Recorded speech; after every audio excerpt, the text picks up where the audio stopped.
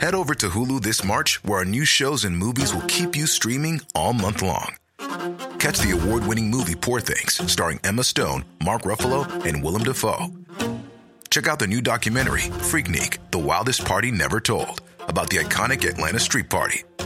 And don't miss FX's Shogun, a reimagining of the epic tale, starring Anna Sawai.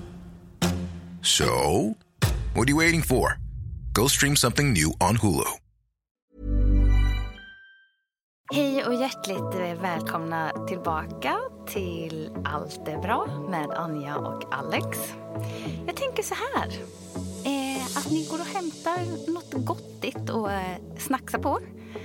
Att ni sätter er riktigt gott tillbaka på er sittplats. Eller liksom suger i er ett extra djupt andetag om ni är och traskar runt.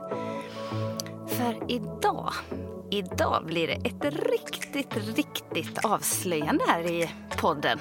Eller hur? Big time. Nu kände jag att jag fick puls här. Men jag känner mig också lite nervös. Det är jag som ska ta det djupa andetaget. Jag är så nervös. Vi får nog göra det bara två. Innan din klocka säger till oss att vi ska andas, så ta det lugnt. Ja, men jag är inte på med den där. Alltså. Jag kan inte ha den när vi poddar. Så kära vänner, sitt kvar. För idag blir det åka av.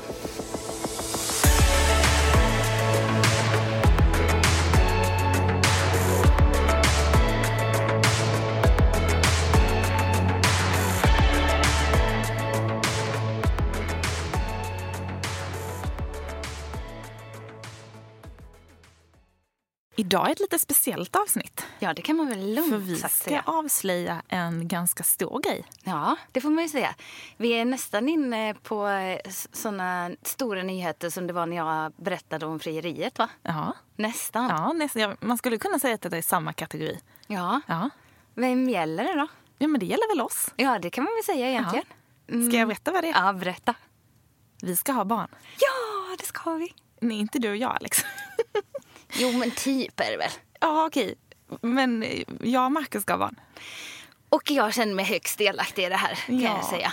Jag har inte varit med i själva produktionen och tillverkandet, men jag är en stor del av det här. Du var faktiskt den första som fick reda på det. Ja, och jag visste det redan då. Nej, typ. Jo. Visste du det? Ja, men det sa jag. Ja. Jag har känt på mig det här länge, sa jag. Du bara, nej men vi har inte... Men det är efterkonstruktion. Nej, snälla. Så det kan man alltid säga. Jag blir så trött. Ja, så här var det. Anja kommer till Kalvhagen och ska möta upp mig för träning. Och vänta, lägg till det här. Jag var väldigt angelägen om att du och jag skulle gå och träna den dagen. Och vi har inte tränat ihop på ett halvår typ. Ja, jo, men det har vi väl. Ja, men inte så flitigt. Nej, okej. Ja, och hon ska bombsäkert träna med mig. Och kommer bort och är hispig som ett asplöv. Och liksom typ rusar in i salen och bara så här, jag måste berätta något för dig. Så sa du. Ja. Och bara, jag är gravid. Okej, jag hade det på sen, sa jag då. Jag tänkte att... Nej, du sa först, nej men vad kul, okej, grattis. Och så fick jag en kram. Du lät inte sådär okänslig. Nej. Nej, jag hade det på känn. Så där reagade du inte. Jo, jag är så okänslig. Nej, då. Du tror det är så tuff. Ja, jag är supertuff. Nej, men då... så sa jag först.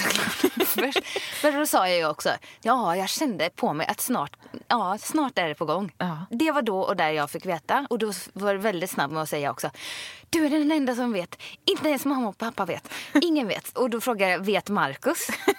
Och det var på håret att han visste. Han hade precis fått reda på. Ja. På riktigt, typ 2 dagar innan. Ja, jag vet. Men jag hade också fått reda på det 2 dagar innan. Ja, jag vet. Men nej, så där och då fick jag ju reda på hela kalaset. Alltså jag hade ju först någon liten plan att jag skulle avslöja det för dig i podden. Ja. Så att jag bara skulle sitta och droppa det här. Ja, men det hade ju varit så. Men jag hade ju aldrig kunnat hålla mig. Nej, men snälla, du hade aldrig kunnat hålla dig. Nej, det hade jag inte. Nej. Och sen kände jag att jag måste ju berätta för dig, för du är ju den personen jag träffar mest efter Marcus. Eller typ på delad första plats kanske. Ja, jag skulle säga på delad första. Så det kändes ju lika självklart att berätta för dig när jag hade berättat för honom. Det är ju ändå fint. Men när fick du själv reda på det? Nu ska vi, det är ju både kul och lite tragiskt, höll jag på att säga. Tragiskt? Nej, på grund av hur... Vi är ju inga festprissar, du och jag. Hur hade vi levt fram till det här beskedet? Jag vet vad du vill komma. Alltså jag fick ju reda på detta. Du kanske minns vår lilla helg i Göteborg, första helgen i juni. Jo, tack. Och som med sagt, Anna och Sara. Exakt. Och vi är ju som sagt inte de här superfestprissarna i vanliga fall. Men vi var i Göteborg och kom dit på fredagen och det var liksom en sån här perfekt sommarfredag när stan bubblar över. Och vi hade fått bord på Toso och skulle möta upp 2 kompisar där. Och liksom, vi var ju höga på livet, men kan man säga. Vi var höga på livet. Det var som när allt bara bubblar över. Ja, när det hela liksom... Nej, men det finns ingenting. Tiden har stannat lite. Och typ, men vi visste att vi skulle få härligt sällskap. Det var perfekt. Och de här liksom, de här första sommarkvällarna när man inte vet att nu kommer det vara 30 grader i 4 månader. Utan när man liksom man ska ta vara på varenda stund. Liksom. Ja, verkligen. Och vi tyckte väl att det var så lyckat att det var så härligt väder egentligen. Och sen så... tror jag att vi var rätt trött och slut och kände att nu börjar det brännas ledighet. Vi åkte från Stockholm och vi var rätt trött på Stockholm. Alltså det var så mycket med den där kvällen. Men det var något speciellt. Så vi kommer ju dit till restaurangen och började med att beställa in. Alla var lite sugna på bubbel. Alltså vi alla 3 som var där. För att Sara hade ju inte kommit än. Nej. Och började med att beställa en flaska bubbel. Och sen så körde vi ju lite på det spåret den kvällen. Lite lätt. Så det var lite bubbel och det var lite drinkar och det var lite mer bubbel och lite mer drinkar och jag vet du fick någon hot shot och men det var en sån kväll helt enkelt. Mat och drinkar och bara så här fantastiskt. Och sen så, alltså jag minns det så tydligt för att när vi är klara och har suttit där hela kvällen, jag tror klockan är närmare 1. Och vi skulle ju ändå upp ganska tidigt dagen efter du och jag står på en bloppis. Så när vi går därifrån och jag är så inställd på att vi ska gå tillbaka till hotellet så ska ju ni dra vidare ut. Ni är så taggade på att vi ska gå ut. Och jag bara kände i hela min kropp att det finns inte en chans att jag ska gå ut. Vi blev nästan lite osams. Ja. Men jag var väldigt bestämd. Jag tyckte att du var väldigt mycket mammi. Ja, hur ofta är vi ute ihop? Så det var väl den. Och när någon tjatar på mig när jag har bestämt mig, då blir jag ju liksom ännu mer. Då blir jag som ett barn. Mer mammi. Jag blir som ett barn. Jag är så envis då. Så då ger jag mig absolut inte. Nej, vi kan inte kalla att du är ett barn. Vi kan kalla det tjurmammi. Ja, jag kan vara det. Ja. Och det var så sjukt för att när jag liksom kom tillbaka till hotellet och la mig själv då, när ni var iväg. Jag kände mig helt klar i skallen. Jag kände mig spiknykter och helt skarp. Vilket man kanske inte bör göra efter en sån kväll ändå. Men det var den sista kaffedrinken. Jag drack ju en Irish coffee där innan jag skulle gå och lägga mig. Jag tror att den fick dig att kvickna till lite. Nej, men det var någonting som så här, och jag hade så svårt att sova. För det var som att jag är gravid. Det var som att kroppen sa det till mig. Eller som att jag låg du och tänkte det då? Ja, jag låg och tänkte det då. Ja, jättekul. Och sen så gick vi ju upp på morgonen ganska tidigt liksom. Och skulle stå på den där loppisen hela dagen. Och det var så varmt i den lokalen. Och jag hade en kjol på mig som bara spände över magen. Jag kände mig så svullen. Det kan man ju göra ändå efter en kväll ute såklart. Men jag vet att jag bara var så här, bara varm och obekväm. Och bara som att jag bara ville komma hem för att jag visste att jag var gravid på något sätt. Och jag ville bara att timmarna skulle gå. Och vi åkte hem samma kväll. Och jag kom hem ganska sent den kvällen. Så att jag sa ingenting till Marcus då. För att jag vill liksom inte säga någonting innan. Jag är så rädd att jag inbillar mig saker. Och vill liksom inte ge några förhoppningar. Och sen morgonen efter så skulle vi gå och bada. Och då sa jag till honom att jag måste bara cykla bort till apoteket. För får jag flika in lite? För lite så här har jag upplevt det. Att du har ju börjat bli lite små. Vi har ju pratat lite om det här med barn. Eller ganska mycket. Och då har du sagt så här, men kanske pyttelite att jag känner ett litet sug nu. Alltså, för du har sagt, men Marcus har ju varit mer, han har ju pratat om det och varit redo ett litet tag. Ja. Så kan man ju säga. Men generellt, nu ska jag inte, det kanske är olika relationer. Men många av mina vänskapsrelationer så är killarna ofta väldigt redo. Och det är ju jäkligt lätt för killen att vara redo. För det innebär ingen förändring förrän liksom, i alla fall ett år senare typ. Och om du helammar som kvinna då är det ännu längre tid nästan. Så att det är väldigt lätt för killen att liksom trycka på babyknappen. Jajamän. In med den bara. Nej, men så när vi skulle åka och bada så att jag måste sticka till apoteket för att jag måste köpa allergitabletter. Det är mina är slut. Han bara okej, men kom in sen. Och då åkte jag och köpte ett graviditetstest. Och visste ju redan när jag köpte det vad det skulle visa liksom. Det kändes så tydligt. Ja, alltså Hade du samma upplevelse förra gången? Exakt samma. Nej. Ja. Men Lilly låg jag vaken hela natten, visste att jag var gravid. Och hade köpt ett graviditetstest och hade läst att man ska göra det på morgonen. Man ska helst ta testet det första man gör på morgonen. För att det är något i den morgonurinen att det är extra starkt. Liksom. Så då låg jag vaken hela den natten tills jag så här, kollade på klockan. Och jag var så kissnödig. Jag bara, nej, klockan är 4. Jag kan inte gå upp än. Okej, nu är klockan 6. Nu kan jag göra det. Och då visste jag redan. Och det var exakt samma sak nu. För att, vad skiljer sig då i den? För jag tänker så här, jag har ganska många gånger glömt att ta ett p-piller. Och så, då blir det ju alltid så att mensen har dragit ut på tiden. För att man är orolig. Och då blir man ju så här, men överdriver den här känslan nu? För att jag har glömt något? Eller är jag gravid? Och så börjar man noja. Och då som sagt drar ju mensen ut på tiden. Vad är skillnaden? Ja, men, och man kan ju ganska lätt vara så här, ja men känner jag mig inte lite svullen i kroppen? Men det är det jag menar. Och jag är lite illamående och jag är lite sugen på det här. Alltså man kan ju ganska lätt inbilla sig så har alla jag de gjort. där symptomen. Jag har aldrig varit gravid, men så har jag känt ganska många gånger. Men det lustiga var att den här gången så hade jag inga... Jag tror det är skillnad också. Nu är jag liksom väldigt personlig, men det är när man pratar om sån här grej. Ja. Men vi hade liksom inte börjat så aktivt försöka att skaffa syskon. Och det roliga var att jag har inte varit jättesugen. Och det har jag pratat om innan. Liksom. Att så här, jag har verkligen inte känt mig redo för ett barn till. Inte känt mig redo att vara gravid. För det är ganska påfrestande liksom, fram tills bebisen väl kommer också. Så det har inte varit självklart. Och när vi sa... Jag vet att några av mina närmsta vänner har precis fått bebis. Så jag har liksom hängt lite med dem. Och då kom jag hem till Marcus en dag och sa att så här, du vet du, idag är första dagen som jag faktiskt kände att så här, men jag är nog lite bebissugen ändå. Det var första gången som det inte kändes läskigt. Utan att jag kanske är lite redo. Så vi bara, men då kanske det är läge att börja försöka nu. Lilly är ändå 2,5 liksom. Nej men då var jag ju redan gravid i 5:e veckan. Så att jag hade verkligen inte fattat det. För att jag hade liksom inte hunnit ställa om till så här, nu ska vi skaffa barn. Utan då var jag redan gravid. Så att, galet alltså. Ja, men den uppmärksamma kanske känner igen att så här, jag för några avsnitt sen här i våras pratade om att jag tycker det går så himla bra på träningen. Jag känner mig så himla stark och att jag utvecklas. Men jag känner mig så vätskefylld och svullen. Och jag känner att jag går upp i vikt. Ja, det hade sin förklaring. Och det hade ingenting med crossfiten att göra. Nej, det. Och sen, på tal om, för det pratade vi om. Och sen hade vi var ju den här Göteborgsvändan och körde. En sväng om. Och sen var vi på en dagsfest, Anja. Nej, men alltså jag hade ju sån ångest när jag träffade barnmorskan första gången. Och hon var så här, ja, är det något annat du tänker på? Och jag bara sa att ska jag säga det? Och jag bara sa, jag vill inte att hon får fel bild av mig. Och jag bara, nej, jag måste säga det. Alltså jag är ju inte en person som dricker speciellt mycket i vanliga fall. Men jag har druckit så mycket den senaste månaden. Alltså typ mer än vad jag brukar göra liksom på ett normalt år kanske. För det hade varit möhippa och dagsfester. Just det. Och det var champagneluncher. Alltså det var så mycket både i jobbsammanhang och privata sammanhang. Så att det liksom flera dagar i veckan hade det varit bubbel och vin. Och jag hade sån ångest. Ja, vad sa barnmorskan då? Nej, men hon förklarade ju, för då var jag gravid i vecka 7 när jag träffade henne.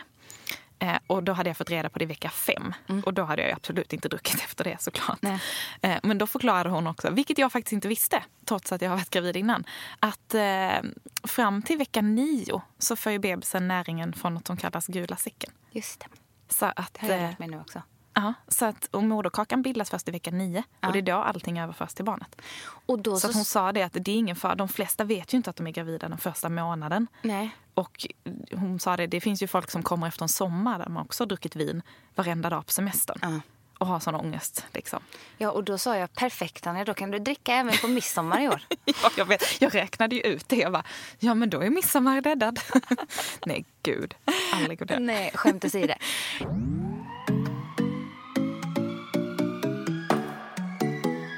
Så det är ju lite resan kan man väl säga.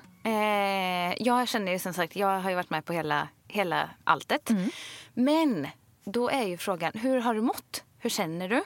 Är det förväntan? Är det läskigt? Det är barn nummer 2. Är det samma känsla? Alltså jag kan ju börja med att säga att jag har mått helt fruktansvärt i 2 månader. Stor skillnad mot Lilly? Ja, jättestor skillnad. Jag tror jag hade kanske två, kanske 3 veckor med Lilly. Där jag var lite illamående och jäkligt trött såklart. Den där tröttheten, jag ska absolut inte så här förringa de som inte har varit gravida, men den där tröttheten man känner i början av en graviditet, det är som att du går in i väggen. Alltså man blir typ apatisk. Jag liksom kunde gå, jag lämnade Lilly på förskolan, gick hem och satte mig vid datorn 9:00. Kunde inte hålla ögonen öppna, la mig på soffan, vaknade 1:00. Alltså nej, det är så... hur är det möjligt att man bara somnar och sover i 4-5 timmar? Nej. Det var jag var liksom som en zombie. Men med Lilly mådde jag väldigt bra. Jag hade som sagt någon liten vecka där jag var lite illamående, men sen så mådde jag bra. Den här gången har jag mått dåligt i stort sett varje dag i 2 månader. Du har haft huvudvärk? Ja, jag har haft sån brutal huvudvärk. Jag har haft riktig så här migrän-huvudvärk som har hållit i sig flera dagar. Och jag har gråtit och jag har kräkt för att jag har haft så ont i huvudet. Ja, det här kan jag ju relatera till så mycket eftersom jag har haft så mycket migrän i mitt liv. Ja, jag har aldrig haft det. Nej. Aldrig haft migrän. Jag är inte en person som jag har väldigt sällan vanlig huvudvärk. Och har jag det så brukar det gå över med lite vatten, lite frisk luft, typ ta en Resorb och sen är det bra. Och jag har liksom gått upp varje morgon och druckit en dubbel Resorb, hinkat i mig vatten. Hållit mig i skuggan, försökt hålla mig sval. Ja, och sen så tänker jag värmen har väl inte liksom... Det har ju inte hjälpt till när det är typ 35 grader i lägenheten och man har huvudvärk som det. Och då tänker jag att direkt vi drar slutsatsen att då ligger en liten grabb där inne för att du mår helt annorlunda. Så tänker jag jämt. Ja, men jag tänkte faktiskt också lite så. Men sen är det väldigt många som säger att, eller jag har många kompisar, alla graviditeter är såklart olika, men många som säger att andra graviditeter är så mycket tuffare också för att du redan har ett barn. Så att du får ju inte vila på samma sätt. Nej, just det. Och jag menar, vi har varit hemma med Lilly nu 6 veckor i sommar. Så det är ju inte det att jag har liksom kunnat ta det lugnt på samma sätt som jag gjorde första gången. Nej, precis. Och sen så är det lite mer på sommaren också. Då fick jag reda på det under vintern. Så att då är man hemma på ett annat sätt och kanske tar det lite lugnare. Vi har ju farit och flängt liksom. Och det är ett annat liksom socialt tryck under sommaren. Ja, såklart. Och värmen såklart. Nej, men så att jag har mått jättedåligt fysiskt. Och det har ju smittat av sig psykiskt också. Så att jag har varit ganska deppig. Och inte känt igen mig. Och jag tycker att det är så jäkla jobbigt. Det är så liksom påfrestande när man inte känner igen sig. Och det kan ju vara i perioder i vanliga fall i livet när man är stressad eller man liksom inte mår bra. Att man inte känner att man är sig själv.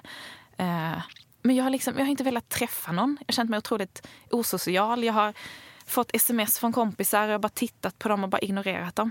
Inte svarat när folk ringer. När folk vill ses så jag svarar inte ens på det. Jag har bara helt liksom isolerat mig. Inte ens kunnat kolla på Instagram. Nej, men tror du det är en kombination av att du kom ut ur vårens jobb väldigt trött? Eller tror du att det snarare är att graviditeten har påverkat hur du känt under våren? Men jag tror det är både och jag tror absolut att när jag hade det som värst i våras, alltså precis liksom, hela maj var ju egentligen fruktansvärt jobbmässigt för det var extremt intensivt på alla plan liksom. Och socialt var det också väldigt, väldigt högt tryck. Så jag kände mig helt sönderstressad. Då var ju också precis de första veckorna i graviditeten som jag inte visste. Så jag tror ju inte att det hjälpte till direkt. Nej, precis. Sen så vet jag inte vilket som liksom utlöste vad. Men jag tror det var en bad combo så här efterhand. Ja, och hade jag vetat att jag var gravid så hade jag ju kanske hanterat saker lite annorlunda. Ja, och det är ju klart att det är jättesvart att veta. Var vi inne på det här lite kanske med förväntningarna? Känns det på samma sätt? Alltså på ett sätt så känns både liksom... både mindre läskigt och mer läskigt. Graviditeten känns mindre läskig. För nu känner jag att så här, men jag känner att, och nu börjar jag må väldigt mycket bättre också. De senaste veckorna har jag varit mycket, mycket bättre. Så det känns som att det vänder förhoppningsvis. Och nu är jag då i vecka 15. Så att det ska ju oftast vända nu. Liksom. Men så det känns inte lika läskigt att vara gravid. Jag känner att jag har varit innan. Jag känner att kroppen har koll på det. Så den grejen är jag inte så liksom nervös över. Men jag är väldigt nervös över att ha 2 barn. Alltså, hur klarar man det? Men det klarar man. Alltså, det är ju liksom ett heltidsjobb. Vi är 2 på 1 barn. Hur ska man vara 2 på 2 barn? Hur ska man räcka till? Nej, men sen så kommer ju Lilly vara med som lillmammi. Ja, och det har jag tänkt så. Det var så sjukt. För precis när jag fick reda på det var det som att jag bara så här... Alltså som att jag tittade på Lilly och kände bara sån... typ enorm kärlek för henne. Och kände typ att jag älskar henne ännu mer. Och att jag nästan blev lite så här... Nej, men jag kände så här, gud jag måste ta vara på henne. För jag har inte henne själv så länge till. Nej, det är fint. Det är fint. Och sen så förstår jag att det är ju inte riktigt så att, alltså, ja. Men det kändes som att hon kommer inte bara vara min längre, utan sen så hon kommer behöva dela tiden liksom, och uppmärksamheten, och man kan inte ge henne samma tid och samma liksom. Men vilket också utvecklar en person mycket. Ja, och jag tror såklart det är bra. Jag tror det är bra för alla. Men det kändes också lite läskigt. Ja, jag förstår det. Lite sorgligt att det var ett litet gäng. Och jag blev nästan så här, nej men gud, vi måste åka iväg någonstans, bara vi tre. Och så här, inget jobb och ingen förskola, bara vara med varandra hela tiden, för att den här tiden kommer inte tillbaka. Nej. Och hur har det funkat då? Bara var ni tre med varandra hela tiden? Ja, det har ju varit ganska påfrestande också. Så jag tror, den planen strök vi ganska snabbt. Nej, men det är ju, alltså, man kan ju skoja om det. Och den här klassiska liksom, det är ju nog många som gav varandra på nerverna på semestern. Men det är, alltså det är extremt påfrestande när en part mår så fruktansvärt dåligt. Det är ju jättejobbigt för alla.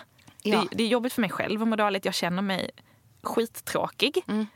Och man känner sig liksom, jag känner mig deppig själv. Och så har jag typ skuldkänslor för att jag är så. Och så försöker man bita ihop. Och det blir bara fel. Och så tänker jag att Marcus tycker att jag är tråkig. Och så tycker han säkert att jag är tråkig. Ja, men jag tänker, så här, förlåt själv, men att du har ju inte varit så rolig. Marcus har försökt, ska vi göra det här? Och du bara, nej, jag känner så här. Men så är det ju. Och det tycker jag för oss väldigt lätt in på nästa lilla tanke som jag har. För du säger ju att du inte har känt dig helt 100. Liksom, du har inte varit, det har mått så bra, vare sig fysiskt eller psykiskt. Känner du att det är okej att känna så? Känner du att man får... Eller att det finns förväntningar på hur man ska må och känna? Men jag känner nog att det är mer okej eftersom jag har varit gravid innan. Nej, men jag någonstans vet att det kanske går över, eller att det liksom, att känslorna svajar väldigt mycket under en graviditet. Men det som jag tycker är jobbigt är att man typ inte får säga att man inte mår bra. Eller att man förväntas vara så lycklig hela tiden när man är gravid. Att man förväntas vara så tacksam, att man ska sväva runt på små rosa moln hela tiden, och man ska vara så himla kär, och man ska bara tycka att det är så himla härligt. Och det är väl klart att jag känner en enorm tacksamhet över att jag kan bli gravid. Jag vet jättemånga liksom, i min närhet som kämpar jättemycket med det. Och det är absolut ingen självklarhet, och det tar jag inte för givet. Men den där tacksamheten, den suddar liksom inte ut allt andra man känner. Nej. Den kan ju vara kvar där någonstans ändå. Men om jag mår riktigt jäkla dåligt fysiskt, då är det skitsvårt att känna tacksamhet i varenda stund. För jag tycker inte att det är så kul. Alltså de här första 3 månaderna i graviditeten, vem tycker de är roliga? Handen på hjärtat. Det är så här, du mår ofta ganska dåligt. Du berättar oftast inte för någon. Och det är ju ens eget beslut, men det är liksom större risk i början av en graviditet att saker och ting kan hända. Och då kanske man väljer att hålla det lite för sig själv. Ja, det kanske man, alltså skitsamma till dem man är nära. Då har man antagligen berättat familj och närmsta vänner, absolut. Men kanske inte att man vill ha den påminnelsen till var och varannan person. Att så här, oj, vad tråkigt. Nej, och jag kan tycka det är läskigt också, för det är inte bara det att jag berättar här är nu för mina vänner att jag är gravid, utan jag berättar för så många. För att liksom, en del av mig är ju offentlig. Och jag ska berätta det i bloggen, och på något sätt så delar man med sig till så himla många. Och då blir det också svårt att dölja under 3 månader som jag ändå har gjort det nu. Och framförallt under sommaren när man är väldigt lättklädd. Man går runt i bikini, det är strandhäng, det är vin. Alltså det är mycket saker inblandat som gör att man lite går smusslar. Och att man inte riktigt liksom är sig själv. Nej. Och sen så tycker jag också någonstans, och det här, jag är nästan lite rädd för att säga det här. Jag hoppas att det här tas rätt. Men jag har ju haft turen då, både med Lilly och den här gången, att bli gravid väldigt lätt. Och det är jag såklart, alltså det är jag jätteglad för. Det är jag extremt tacksam över. Men det är ju också det som gör att man inte riktigt hinner förbereda sig på samma sätt. Nej. För det är ju en sak att känna att man är sugen på barn. Men nästan båda gångerna har det varit så här att men vi kanske snart känner oss lite redo för barn. Och sen så är jag typ gravid dagen efter. Och jag tror att då kommer det så himla snabbt. Så då blir man så himla chockad och tänker att men gud, så här snabbt ska det inte gå. Nej. Jag hade ju tänkt att det skulle ta liksom minst ett halvår så att vi skulle hinna förbereda oss och hinna liksom förstå vad det här innebär. Och sen så då började du nästan må dåligt direkt. Och jag vet med Lilly var jag så här, nej men gud, jag ångrar mig nästan. Är det så här det var att vara gravid, så vill inte jag vara gravid. För det här var inte jag beredd på. Nej. Och nu var jag såklart mer beredd. Men jag tänker att det är lite, det här kanske är en jättetaskig jämförelse. Det är kanske någon som blir jätteupprörd nu. Men jag tänker att ifall du har ditt så här drömjobb som du söker. Och det är en jättelång process på flera månader med olika kandidater och det är olika tester och det är uttagningar och det är presentationer. Och du så här, förbereder dig och läser på och bara kämpa för att få det här jobbet. Och sen när det har gått 3-4 månader så är jobbet ditt. Och du är så jäkla taggad och förberedd för du har redan liksom gjort hela den här mentala resan så att du kan sätta igång direkt. Eller om någon kommer och säger att du, det där jobbet som du är lite sugen på, ja, det är ditt. Kan du börja imorgon? Ja. Och när man inte hinner liksom förbereda sig. Alltså det känns lite som samma sak. Och det är ju klart att jag är jätteglad för att det har gått så enkelt. Men mentalt tycker jag det är jättetufft. För att man inte hinner liksom ställa om. Nej. Så jag tänker att, och det finns säkert många som önskar att de hade det så. Så jag tänker att det finns liksom inget... Alltså jag tror alla vägar är lite knepiga. Ja. Och att man har sina egna liksom, saker man brottas med. Ja, även om... och grejen är så här med känslor. Att där kan vi ju aldrig gå in och styra i vad någon ska tycka eller tänka. Nej. Det enda vi har att utgå ifrån, det är oss själva. Vi kan aldrig ta hänsyn till att någon annan har en annan upplevelse av saker och ting i livet. Och det är helt okej att känna exakt det man känner. Det kan man aldrig för eller hjälpa eller på något sätt påverka. Och ska vi börja tränga undan och så här, på något sätt organisera vilka känslor som är mest okej att känna eller inte känna, då trycker vi bort, alltså skulle man jobba så med till exempel ångest, då att kategorisera det på något sätt, då skulle vi helt plötsligt skapa enorma ångestmoln, för att just genom att göra så som sagt blir den betydligt större. Och jag tror det är så generellt med känslor, att får man inte prata högt om ett mående för att det finns andra som kanske eventuellt skulle kunna tycka eller tänka något åt ett annat håll för att de inte har samma förutsättningar, då blir det ju helt plötsligt att vi segregerar en annan typ av upplevelse, och det tycker jag aldrig är okej. Det man känner, det känner man. Och sen om andra tycker något annat, då är det så. Och reta folk, det är lätt att göra idag. Och särskilt så som sociala medier och den mer öppna liksom, livsstil vi lever idag, där alla har tillgång till allting jämt i ens liv, så blir det ju väldigt speciellt. Det är lättare att sitta på en andra sidan skärmen och tycka och tänka massa saker. För att vi behöver inte stå och säga det till någon in i ögonkontaktsmoment, kan man säga så. Ja, men och om det är lätt att reta upp folk, och så är ju verkligen, vad ska man säga, hela föräldrarollen och allt som har med barn och graviditet är ju någonting som verkligen, som folk går igång på. Och jag kan förstå det delvis, men jag kan också tycka att det är jäkligt orättvist. Och någonstans så känner jag att, ja, men precis som du sa, att man känner ju det man känner. Sen om man så här, kopplar på sin rationella del av hjärnan, så kan man ju resonera på ett annat sätt. Jo. Och då är det ju liksom en annan sak. Men man måste ju fortfarande få känna det man känner. Och det är så mycket som händer, det är så mycket hormoner, det är så mycket... Alltså någon känslor får man aldrig förminska. Alltså aldrig, vad det än gäller. Nej, men vad det än gäller, känslor är känslor. Ja, man måste bara aldrig liksom inte låta dem komma till uttryck. Och det är väl liksom viktigt att få uttrycka dem också. Men sen så, som sagt, ibland så upplever jag att folk verkligen letar efter att trycka dit folk. Och det tycker inte jag, det har man inte riktigt rätt att göra. Nej. Nej, och sen, man känner ju det man känner, och som du säger, det hjälper ju ofta bara att prata om det. Men jag märker ju också att folk kan bli lite ställd när man berättar att man är gravid, och så är folk så här: men gud, du måste vara så himla lycklig, hur känns det? Och hur mår du? Nej, men jag mår skit. Jag tycker det är jättejobbigt. Jag känner att min kropp förändras jättemycket. Jag kan inte ha på mig någonting. Jag tycker det är jobbigt att vara på badstranden. Och det är inte för att jag är obekväm med min kropp. Det är för att allting trycker in. Min bikini trycker in. Jag blir illamående. Alltså, det är så, just de där första månaderna är det så mycket som händer. Man blir så otroligt känslig för saker. Och jag känner mig liksom deprimerad. Jag känner inte igen mig själv. Jag tycker det är jobbigt när både kroppen och psyket förändras så mycket samtidigt. Och allting som är jag, allting som jag tycker om i vanliga fall. Att träffa kompisar, att träna, att göra saker. Jag är liksom en doer. Jag är inte en person som bara ligger på soffan apatisk dagarna ända. Nej. Och det är det enda jag har gjort. Och det är jättejobbigt, för det blir liksom en så här identitetskris. Och även om jag vet vad det beror på, så där och då i stunden. Men det spelar ju inte riktigt någon roll. Nej, det spelar ingen roll. Alltså... För att där och då i stunden så känner jag mig fortfarande liksom men värdelös och usel för att jag inte orkar göra någonting. Ja, men det är ju också för att du har fått plocka bort så mycket av de sakerna som gör att du är du och som gör att du mår bra. Exakt. Så enkelt är det. Och så här, när det kommer till mat, alltså jag har på riktigt, vissa veckor har jag liksom ätit aprikoskräm med mjölk. För det är det enda jag fått i mig. Ja. Och det är också så här, vem är jag ens? Jag ska ju stå liksom och folk har efterfrågat så här härliga recept och vill ha mer matlagning. Jag har inte kunnat laga mat på 2 månader. Och det kanske får sin förklaring nu, men det är så jobbigt för det är så här, men det är ju det som är jag. Ja, det är ju det folk vill se och det är det som får folk förvänta sig av mig. Och helt plötsligt så är inte jag den personen längre. Nej.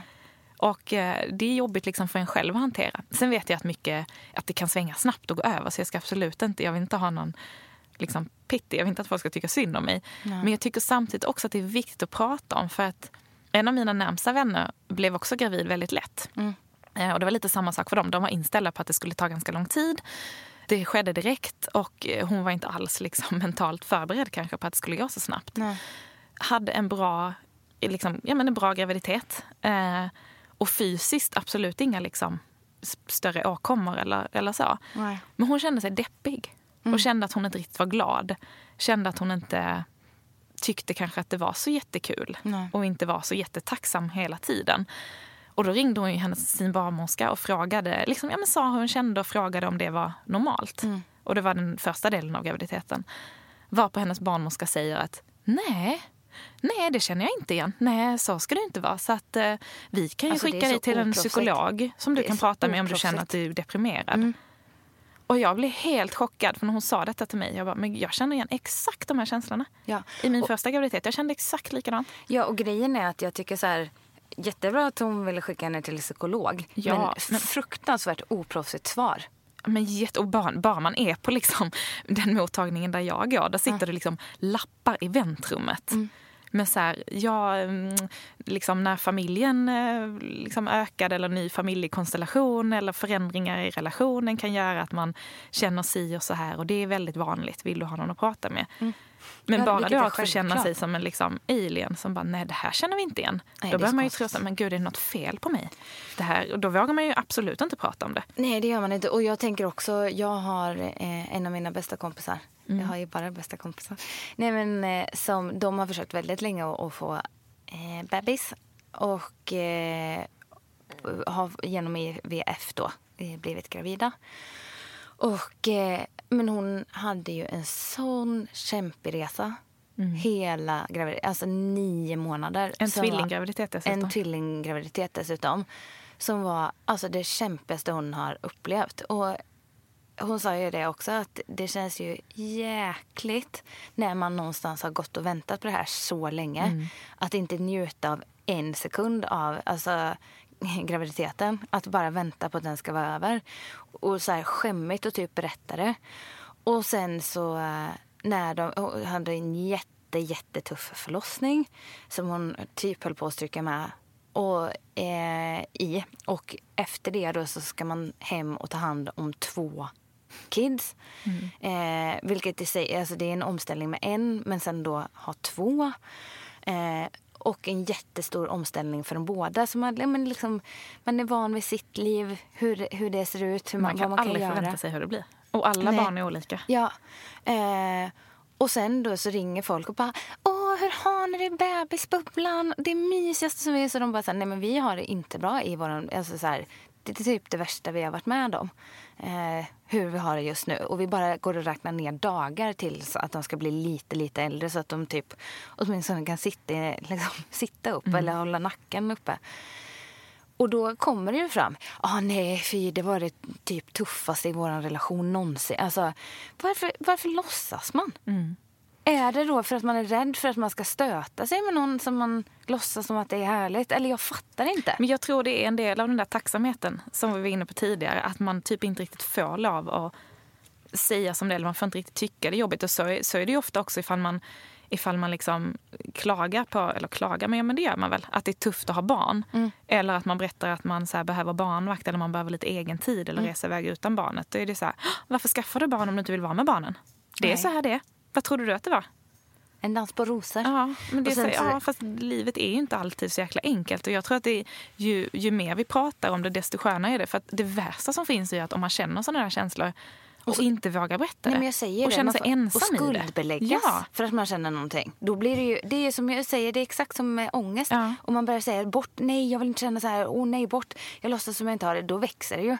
Det är ju med alla känslor vi skuldbelägger, det blir dubbelt så mycket. Och då kan man ju på riktigt börja må dåligt för att man inte får känna eller tycka någonting. Och jag tycker också så här, jag såg en tjej som en tjej på Instagram som skrev faktiskt detta i morse som jag läste innan jag gick hit. Men att hur sjukt det är egentligen att under graviditeten så går man på liksom, de här besöken hos sin barnmorska och de kollar liksom kollar alla ens värden och kollar hur bebisen mår och hela tiden frågar hur man mår och hur det känns och täta uppföljningssamtal. Och sen efter förlossningen som är typ det absolut så här farligaste och liksom största en kvinna kan vara med om. Då lämnas du vind för våg. Ja, hej då. Efter förlossningen. Och så här, är det andra barnet, då blir du utskriven efter 6 timmar. Alltså om allt har gått som det ska. Om det är en normal liksom, förlossning. Då skickas du hem. Och sen så gör de en liten efterkontroll när de kollar hörsel på barnet, kollar vikt och sånt. Och sen så gör de en efterkontroll hos din barnmorska typ efter 6-8 veckor. Och min efterkontroll med Lilly, jag tror det var efter 8 veckor, var på min barnmorska sa: ja, nej men jag har ju läst i din journal och det ser ut som att allt gick bra. Så hur mår du? Mår du bra? Ja, så här, jag vet inte hur man förväntas må 8 veckor efter förlossning. Men men jag känner mig bra. Hon bara, nej men om du känner dig bra, då behöver inte jag göra någon gynekologisk undersökning heller. Utan om det känns bra, då tror jag att det är bra.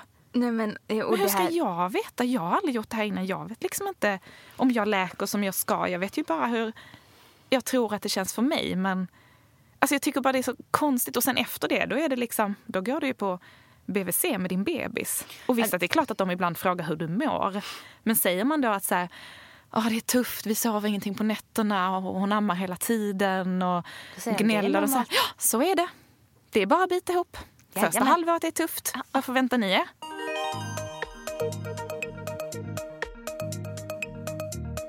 Kul va? Kul allihopa. Babyboom. Ja, jag tycker vi skickar en liten blomsterbukett på Anja Forsnors Instagram. Kan vi inte göra det? Alla som lyssnar skickar en liten sån här. Vilken av blommorna vill du ha?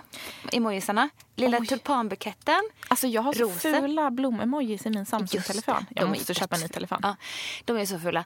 Nej, jag vill typ ha en enhörning istället. Vill du ha en enhörning? Nej, det blir det inte. Det blir solrosor då. Bomber och granater. Bomber och granater. Det får jag aldrig annars. En enhörning vill du ha? Okej. Innan vi avslutar. Snälla berätta vad Lille sa på ultraljudet. Ja, just det. Det här är lite kul. Nej, men det är också en sån där grej. När man liksom, hur tidigt berättar man när man redan har barn. Att liksom, den till exempel, när ska jag berätta för Lilja att hon ska bli stora och syster. förstå dem. Ja, och så här, hur mycket förstår hon? Jag tänker så här, barn har ingen riktig tidsuppfattning. Nej. Så säger jag ju typ så här, vi ska träffa Alexandra på lördag och det är onsdag. Då är hon redo en timme senare och ska sticka hem till dig. Liksom. Så att, jag tänkte så här, hur ska vi förklara att hon ska bli stora syster i februari? Det är väldigt långt i februari. Nej, men så vi drog på det lite. Och sen så lät vi henne följa med när vi gjorde kubb i vecka 14. Och förklara vad kubb är. Det är, kubb är inte att spela kubb. Nej, det är inte att spela kubb. Nej, men om man inte har varit gravid så kanske man inte har koll på det. Men det är en undersökning, man kan säga en fosterdiagnostik. Man kollar mina värden och vikt och blodprov och allting. Och sen så mäter de barnet på ett ultraljud. Nackspalt så det är och lite olika värden. Men lite mer detaljerat. Ultraljud, precis. Och sen så får man fram en risk liksom. Och det är för att man ska hitta kromosomfel och avvikelse och sånt tidigt. För att man ska då kunna välja hur man vill gå vidare med det. Och jag är så himla glad över att föda barn och vara gravid i Stockholm. För här erbjuds ju alla kvinnor att göra det. Oavsett liksom, men det är ju man tillhör någon riskgrupp. Att det inte finns i hela Sverige.